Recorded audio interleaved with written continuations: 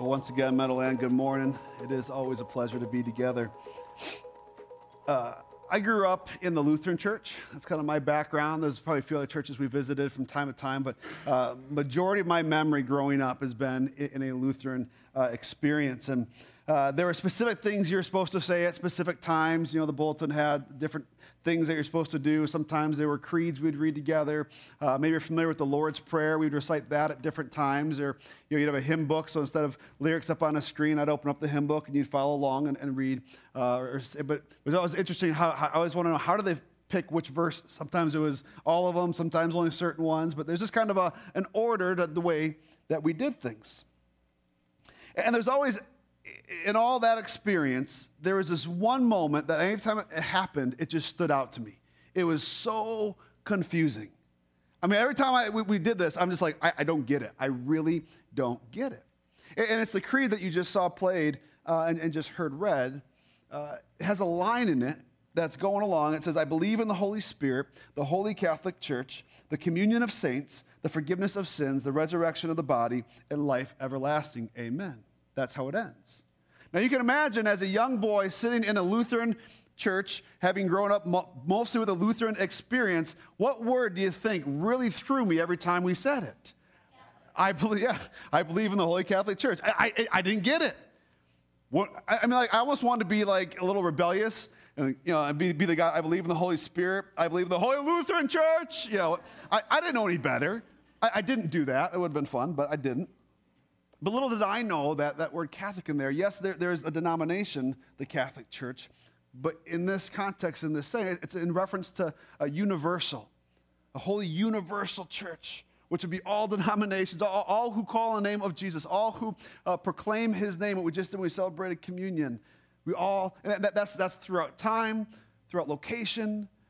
I believe in the gathering of that. That is the bride of Christ. Church, capital C. The Holy Catholic Church. But I didn't know that. I didn't understand that. And so it was so foreign to me. In today's culture, I think a lot of us have no idea what we believe. As you look at your neighbors, as you look at those in your family, maybe you've experienced, maybe you come across some people where you're like, I don't know if you have any real understanding of what you believe. Maybe someone comes to mind, you see them riding the waves of social opinion and whatever is socially accepted or celebrated in that season, man, that's what they believe, that's what they rally behind, but it's not so much putting their stake in the ground and saying, this is where I stand. It's more like a feather on the wind getting blown about as culture moves. Or maybe if someone, this is even yourself, you kind of have a buffet style of belief, where you try to have this all-you-can-eat buffet of all the different thoughts and theories and beliefs and understandings in this giant buffet, and you can pick and choose what you want. And we all know when we get to the buffet, there's like one or two things we want. We just heap those up on one plate, and then get a little, you got to have something green on the plate. But we kind of just pick and choose in this buffet style of belief. And maybe some of us make claims to belief, but have little understanding. That was kind of my story growing up. Like I said, I was raised Lutheran, and so I said, I'm a Lutheran. And I didn't really understand what that was. And I grew in that understanding and made some shifts in my life. But maybe that's where you're at today, where you're like, hey, I got some things that I believe and some identities I would claim, but I'm not really sure what that means. And if push came to shove, I'd have to kind of like, okay, well, I'm this because my parents were this, or that's just how I grew up, and I've never changed. I haven't examined any other beliefs. See, we're all on a journey, and my hope here is that as we take this journey, we each could have affirming or a reaffirming of our beliefs. And sometimes that may mean, hey, there's some things that we understood incorrectly. We're talking about the Holy Catholic Church. We're talking about the universal church, not a denominational church. And so maybe there's going to be some things that are corrected for you in this next series that we're going to be walking through. Maybe there's some things that you knew, but you kind of drifted away from, and you're drawn back to that and reaffirmed and have that foundation put under you again. Because over time, sometimes we can experience drift. We can move away from what we know to be true. We can say, here's some beliefs. Here's some things that I've come to understand to be true. But as I've lived my life and I've just kind of let things happen, man, all of a sudden, the way I'm living and what I'm claiming to believe aren't lining up. If that's you, if any of these examples I've laid out are you, my hope is that each one of us could walk together in understanding what we believe, in understanding what is true, not only what we believe individually, but as those who come together and say, we are disciples of Jesus. What does that mean? What do we believe as disciples of Jesus? Because you could look at one perspective and see, man, there's so many different opinions out there. There's so many different beliefs. And so what unites us? I mean, just look at this concept of denominations and Catholic and Lutheran and Presbyterian and all these different ones you can kind of pull out here and say, okay, well, where are we united? And so we look at this series called Together We Believe, as this new series we're going to be walking through. So there's a recent study in December of 2017 done by Lifeway Research, and they found out that 1 in 4 Americans self-identified as evangelical. 1 of every 4 Americans self-identified. They say, hey, that's how I would identify myself as an evangelical. But what was interesting, again, this is in the opinion of Lifeway Research, they laid out what they saw as the belief structure of an evangelical. So if you are saying you're an evangelical, here's what we see is their belief structure. And they asked those questions. And what they found is only about half of those who identified as evangelical actually held the beliefs of an evangelical. And so again, we see, and there's been multiple other studies out there that support this, that, man, there is just contradictory beliefs that we hold at times. And so I think this summer is a good time for us as a church, for us as individuals, to examine what we claim to believe and to make sure we have it on a firm foundation, on something that we know to be true. It's been investigated. It's been looked into. We can unite around it, and we can go out on mission on that firm foundation. We can go and live our lives on those truths that we know to be true. It's clear the more we look at our culture that maybe you disagree, but I think our culture is becoming that young boy sitting in a Lutheran church saying, I believe in the Catholic Church, and being so confused. And so my hope is we can grow in that. We can come to have a little more learning and have some things maybe even corrected. So one of the tools to kind of combat this drift away from belief, this drift away from understanding what we know to be true, that we see used throughout the centuries of the church, is something called creeds. And we just heard one this morning, the Apostles' Creed. And I set my daughter up with a trick question. I said, so it's called what? The Apostles' Creed, right? So who do you think wrote it? She looks at me like, no, and I'm kind of feeding her lines like, the Apostles? Nope, it's not written by the Apostles. It's actually built on their teachings. We're going to get to that here in a minute. So those of you with a lot of church experience, you're probably in one of two camps.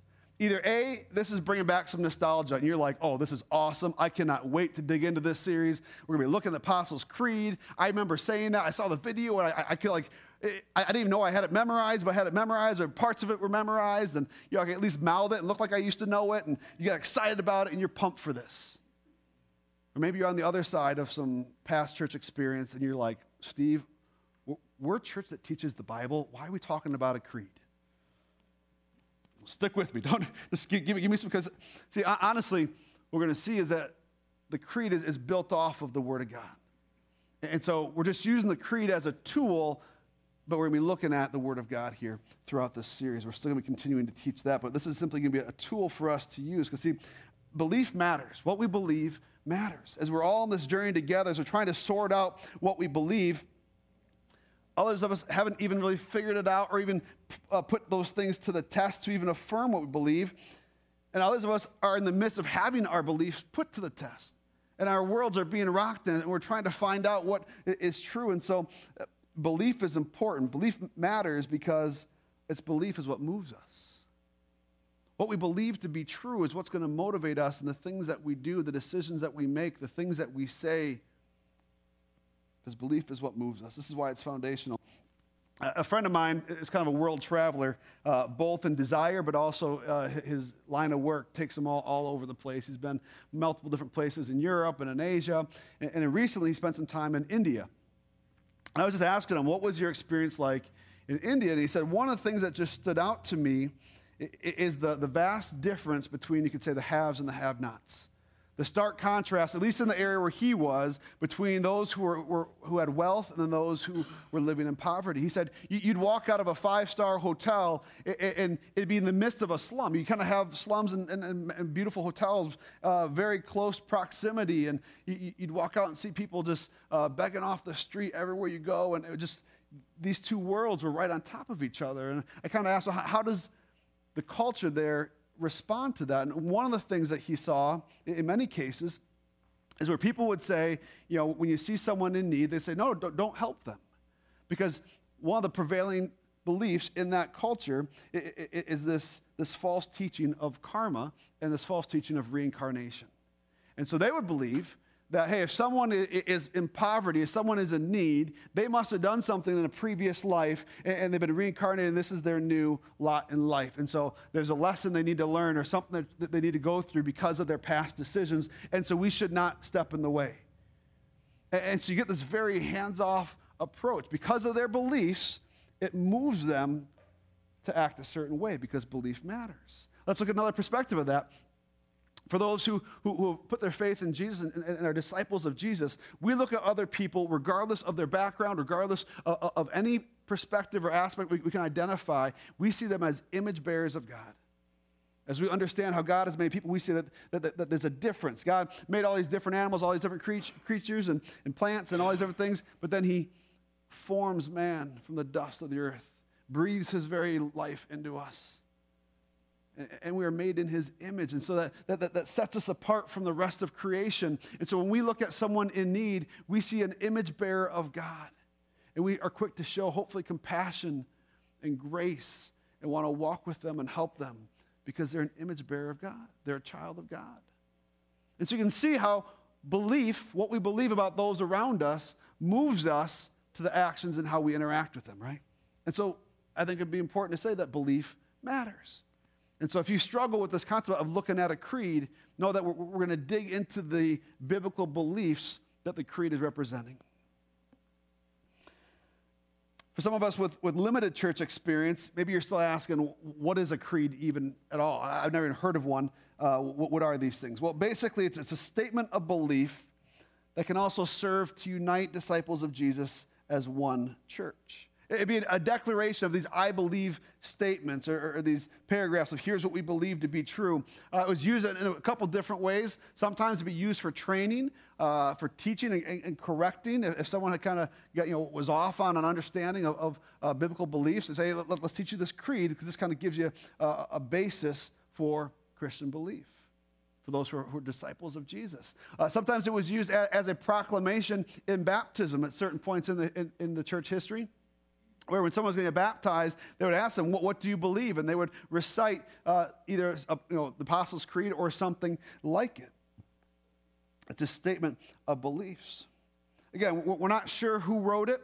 We do know that it's built upon the Apostles' teaching. And again, those who would pause me and say, Steve, hang on a second. I thought we teach from the Bible. Why are we looking at this creed? And you're telling me that this creed comes from the apostles, not the Bible. No, it comes from the apostles as they're teaching on the Bible, which is honestly exactly what God's called us to do. A passage we talk about here often is Matthew 28. It's where we're called to go and make disciples of all nations, baptizing them in the name of the Father and the Son and the Holy Spirit. And then what's that next verse, if you're familiar with it? Verse 20, teaching them to observe all that I have commanded you. Teaching them to observe all that I've commanded you. See, Jesus' call where he sends us to go out to the nations, to go out to everybody and make disciples of Jesus. He says, and then teach them all that I've proclaimed. Teach them everything I've said. And so that's what the apostles were doing. They were teaching what they learned from Jesus. As this thing called the church grew and grew, and there's a need for organization, there was a need for understanding. They'd come to know Jesus. Okay, so I believe Jesus is God. Now what do I do? What does life look like? And so they put together these creeds that kind of say, okay, here are the teachings of Jesus. Are they exhaustive? No. But it's foundational. And so these creeds are statements of faith, statements of belief. And as we step into the summer with this new study, I want you to remember a few things real quick. Again, this is a little bit of a different kind of series. Either we're going through a book of the Bible or we're kind of taking a topic and unpacking that. But this looking at a creed is a little different for us. And so I just want to highlight three things before we move on. First is this. The Apostles' Creed is simply a tool for teaching. It's a tool for teaching. We need to acknowledge this because a tool doesn't have authority. It's a tool wielder that has the authority, right? The tool doesn't have authority. Even in this sense, the example part doesn't go any further than that because the authority comes from the Word of God. And so that's where we're going to go to God's Word when it comes to looking at each week of the Apostles' Creed. It's simply a tool for teaching. It's going to point us to God's Word and something that we're going to study. So a certain aspect of this series is we studying theology. C.S. Lewis once said, if you do not listen to theology, that will not mean that you have no ideas about God. It will mean that you have a lot of wrong ones. And so if you really kind of let that sink in a minute here, it's like, okay, well, if I'm not truly investigating who I know God to be, if I'm not really looking to truth to see what do I believe about God, it's not that I won't have any thoughts on that, I just maybe won't have very many correct ones. And just think about how that plays out in your life. Have there been things that you don't really know much about, but you just still formulate opinions and ideas about? And all of a sudden you come across someone who knows what they're talking about, and all of a sudden you realize, oh, I don't have a clue in this area. If that's how you feel when we're talking about theological things, please do not feel any shame. Don't feel any embarrassment. We are all on a journey trying to take the next step in our relationship with God. And so maybe your next step is starting to dig into theology a little bit, the study of God and His Word. Maybe this is a new thing for you, and that's exciting. Don't feel bad about that. Don't feel like, oh man, I've missed out. But say, hey, here's an opportunity to start today and move forward studying who God is. And there's tools that we can use, and one of them so happens to be the Apostles' Creed. So it's a tool for teaching. The authority is not in the creed. This isn't something where if you wake up every morning and you recite the Apostles' Creed, man, there's authority in that. No, this is not true. The authority comes from God. The authority comes from His Word that He's already spoken to us. This is simply a tool to help us remember it. It's also a creed that connects. It reminds us that we're part of a greater picture, a greater body of believers. I'm an extreme extrovert. I love being around people. And in college, this got me in trouble sometimes because if it was a choice between homework and study or go hang out with some friends, I'd go hang out with some friends. And you always have the opportunity to go hang out with friends in college. I mean, there's people everywhere. You always have that chance. And so I love being around other people. And I live with me, my wife. We have 3 kids. And then my sister's with us currently as well. And so it's often that there's people in the house. And this kind of weird thing happened last night. My wife is on a trip, a girls' trip with a friend. And my sister took the 3 kids to Nana and Papa's house. And they stayed the night over there. And I was home alone. It was so odd. I mean, I just wanted to take toys and just dump them out over the floor so I didn't feel alone. It was just this really weird experience for me to be alone again. And see, I think sometimes wherever you land on the introvert, extrovert, whether you like being alone or don't, we need to realize that we're part of something larger than ourselves. We need to know that we're connected to something beyond our own little world, beyond what we face on a day-to-day basis. Because it's true. I think there's a longing for that in our heart. And this creed helps to connect. It reminds us that we're part of a greater picture, a greater body. Approximately 2,000 years of the church has used something like this, whether these exact words are a variation of them. And so when we look through the Apostles' Creed, we can remember that, hey, this is something that's been said throughout time. This connects us over years and years, centuries and centuries of the church. Like a baton being passed in a relay, it's now our turn to pick up the baton of God's truth and make much of His name and bring about His kingdom here on earth. It connects us with churches in other times. This creed connects us with churches in other locations. As we look at other regional churches, we know that, hey, we're on the same team. We're united in this. Something we've been talking about a little more frequently as of late is that we are part of a family tree of churches. That we're not just a solo church out there who says, hey, we're just going to go and plant this one little church. But man, that there are churches that have worked to plant us, to help support us and see us come to life. And we've sent out others and want to continue in that, to continue to send out others, to continue to see more churches planted and started. And this creed, this common belief, is a connecting point. Every church that we would ever send out is going to be different than Meadowland. And the church that we came from that sent us out is different than Meadowland. And that's okay. That's okay. Because we're connected with this common belief system. And one of the ways we can see that and understand it is through things like creeds. Connects us with churches in other times, connects with churches in other locations. Let's just get real honest here and look close to home. It connects us with churches in other buildings. I think it's easy to look at churches in other countries or churches, in other states and say, oh yeah, we're one church together. Maybe you've never thought this, but as someone in church leadership, it's another when you look at churches down the street in the same community, and we just need to be honest here. We are not in competition. We are not in competition. If you've ever been taught that or raised up in that or come to understand that or witnessed that, my apologies, but you have it off. We are not in competition with our brothers and sisters. We are on the same team. We're united in these beliefs, even when it comes to those just down the street. So this is a creed that connects. It's a tool for teaching. It's a creed that connects, and that serves to reaffirm our foundation that's built on Jesus, our rock. It reaffirms this foundation. Or maybe if we've drifted off, it helps to recenter us. Because see, the storms of life can beat us down and shake us and rattle us. We had some stuff going on in our life. Of course, it always happens all at the same time, right? You can have in a year 11 months and 3 weeks of just everyday stuff, not much happening, life is good, no big worries. And everything that could happen is going to go wrong in that 1 week, right? Medical issues of loved ones, financial calamities or possibilities of big things going on. And my wife and I, we just kind of went through one of these. Of course, it was right before she's got a scheduled trip and different things going on. And there were a few days in there where I was just shaken. And I could see how it was impacting me, and I wasn't sleeping well. And for those who know me, that's not often. I sleep like a rock. Even my kids know that they come in, they go to mom first because dad's probably passed out like a rock. And this was it was shaking me. And so when we reaffirm what we know to be true, it helps to recenter us back on the rock of Jesus. And I was able to come to that place and acknowledge what I knew to be true about who Jesus was and what he says about me. Another way this can reaffirm our faith. Have you ever experienced this? For those who've understood the forgiveness of Jesus and then sinned after, which is pretty much everyone who's understood the forgiveness of Jesus, we've still sinned. And you feel that guilt and that shame of, man, I've blown it. You're like, hey, before I knew Jesus, I had all this sin in my life, and I came to know him, and I received forgiveness. But you know what? Then I messed up again. Then I sinned again after I experienced that forgiveness. And we feel shame. And our foundation is shaken. And you know what? If we're honest here, sometimes it moves us away from God. Right? Remember when you were a kid and you did something wrong? Were you eager to be in your parents' presence? If my kids are playing in the other room and it gets a little too quiet, or I go to check on them and I'm missing one of them, it's not because we lost them, it's because they know they did something they shouldn't have. And that shame can move us away from God.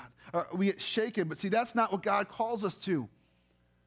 We are offered forgiveness in Jesus. And even after we receive that for the first time, we're called to continue to repent, to continue. Anytime that we would sin, to repent, to turn and go the other way, and to come to Jesus and receive his forgiveness again.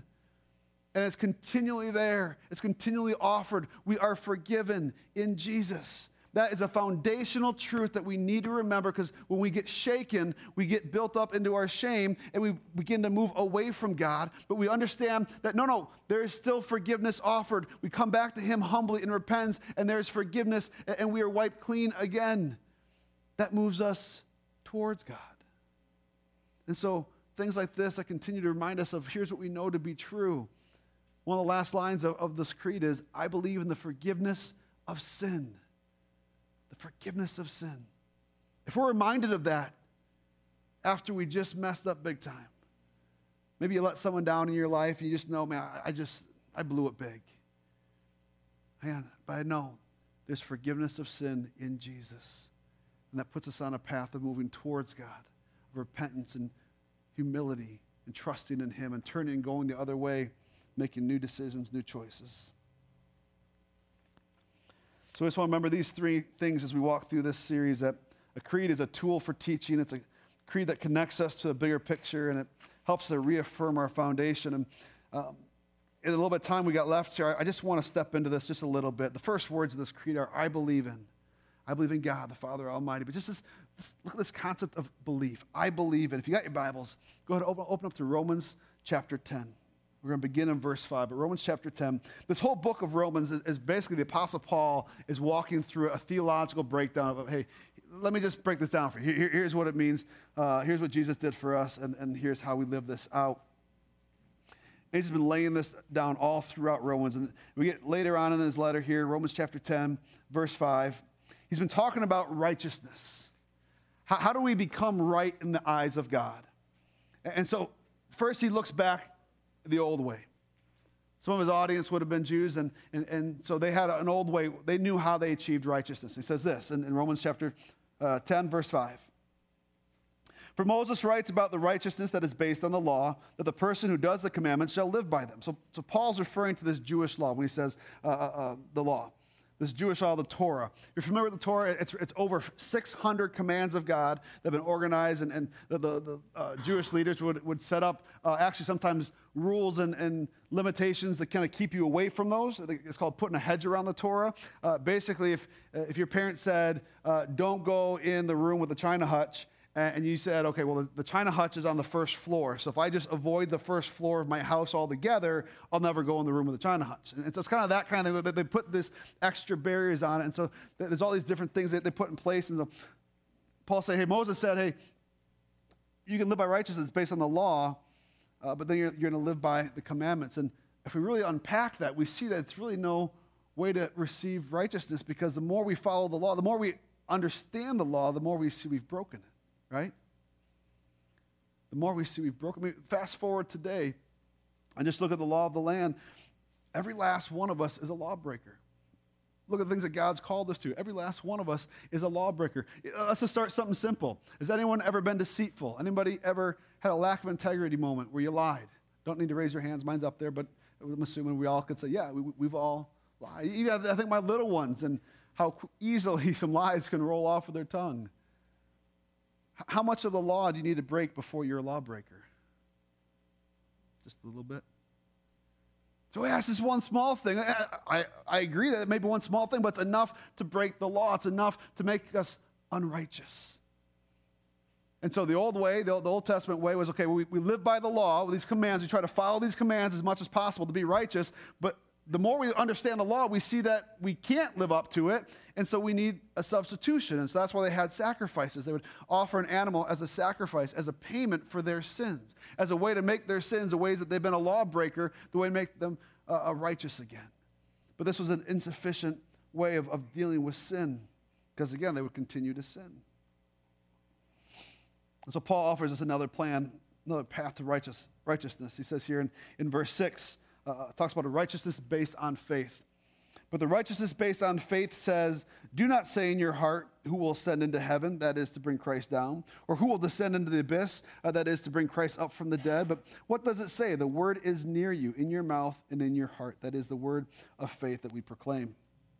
Man, first time you see this, it's probably like, what is Paul talking about here? He's throwing all these, parentheses in there and all these little side comments, and it's a difficult piece of Scripture to understand. And if I just kind of give an overview about what I think Paul's trying to talk about.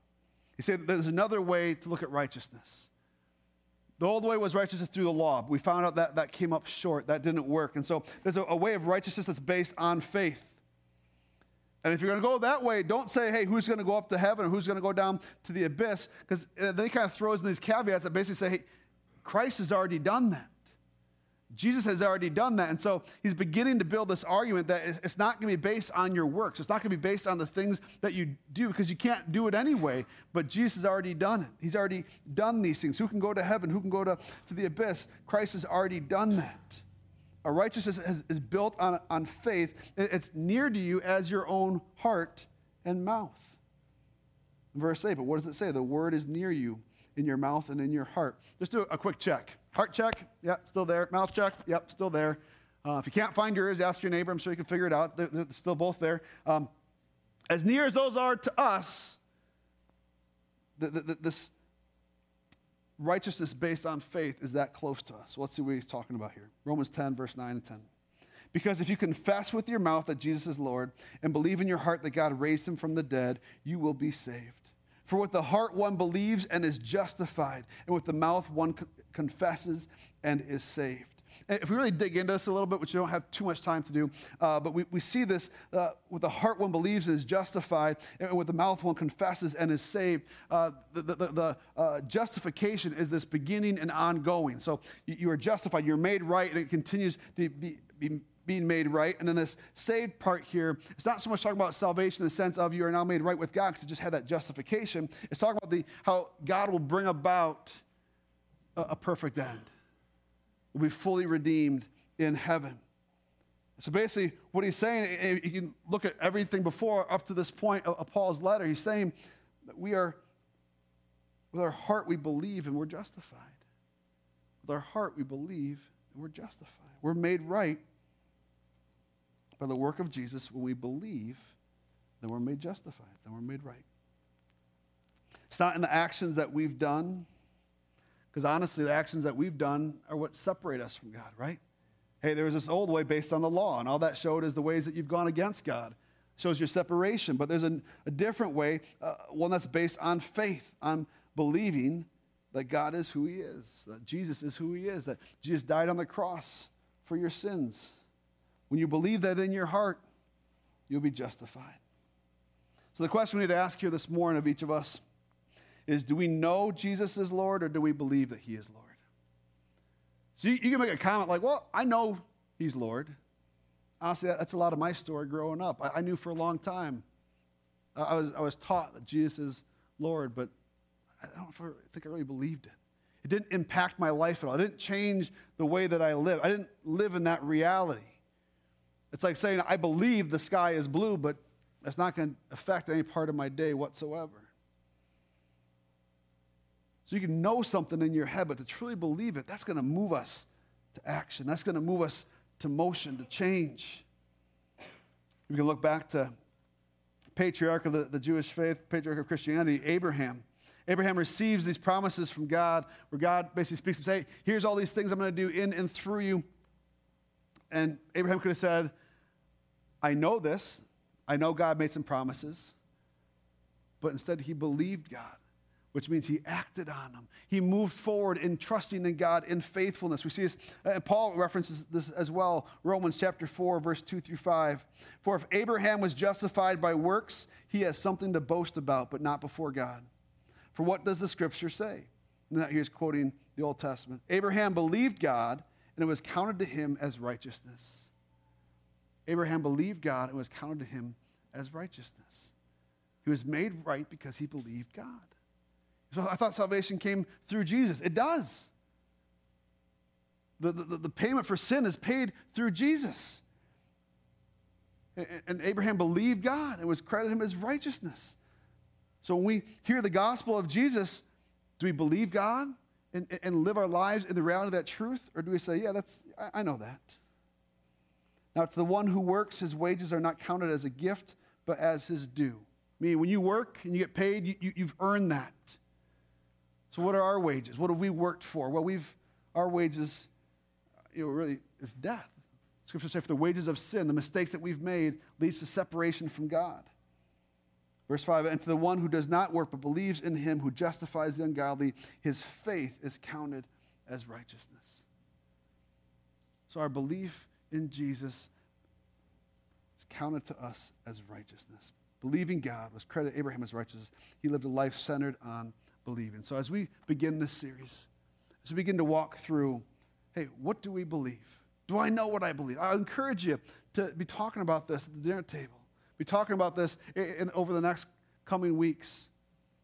What do you believe? And let's hold those beliefs up against Scripture. Say, are they true? And if they are, they should move us to action. If you were to spend more time in Romans 10, you see that Paul takes this next logical step and says, hey, so if this is true, let's go make it known. Let's go make it known. Make it known amongst the community, known amongst the world that Jesus is God and that there's justification found in him when we believe. Let's pray. Father God, we love you so much. We thank you for this morning. We thank you for this time gathered together Thank you that you make yourself known to us, that you reveal who you are. Jesus, I thank you that you came as an example of how to live. You lived a perfect life. You gave up your life on the cross and died. You overcame death, rose again, and ascended into heaven. We believe that you are God. We believe that there is forgiveness of sin found in you. We believe that when we believe in you, that we are made right. We believe in the forgiveness of sin. We believe in the Holy Catholic Church. We believe in God and Jesus and the Holy Spirit. We believe in you, God. We love you. I pray you would move us to action, move us to make you known amongst others, move us to be in a place where our foundation is reaffirmed and we can go out and be on mission for you. Praise all in your name. Amen.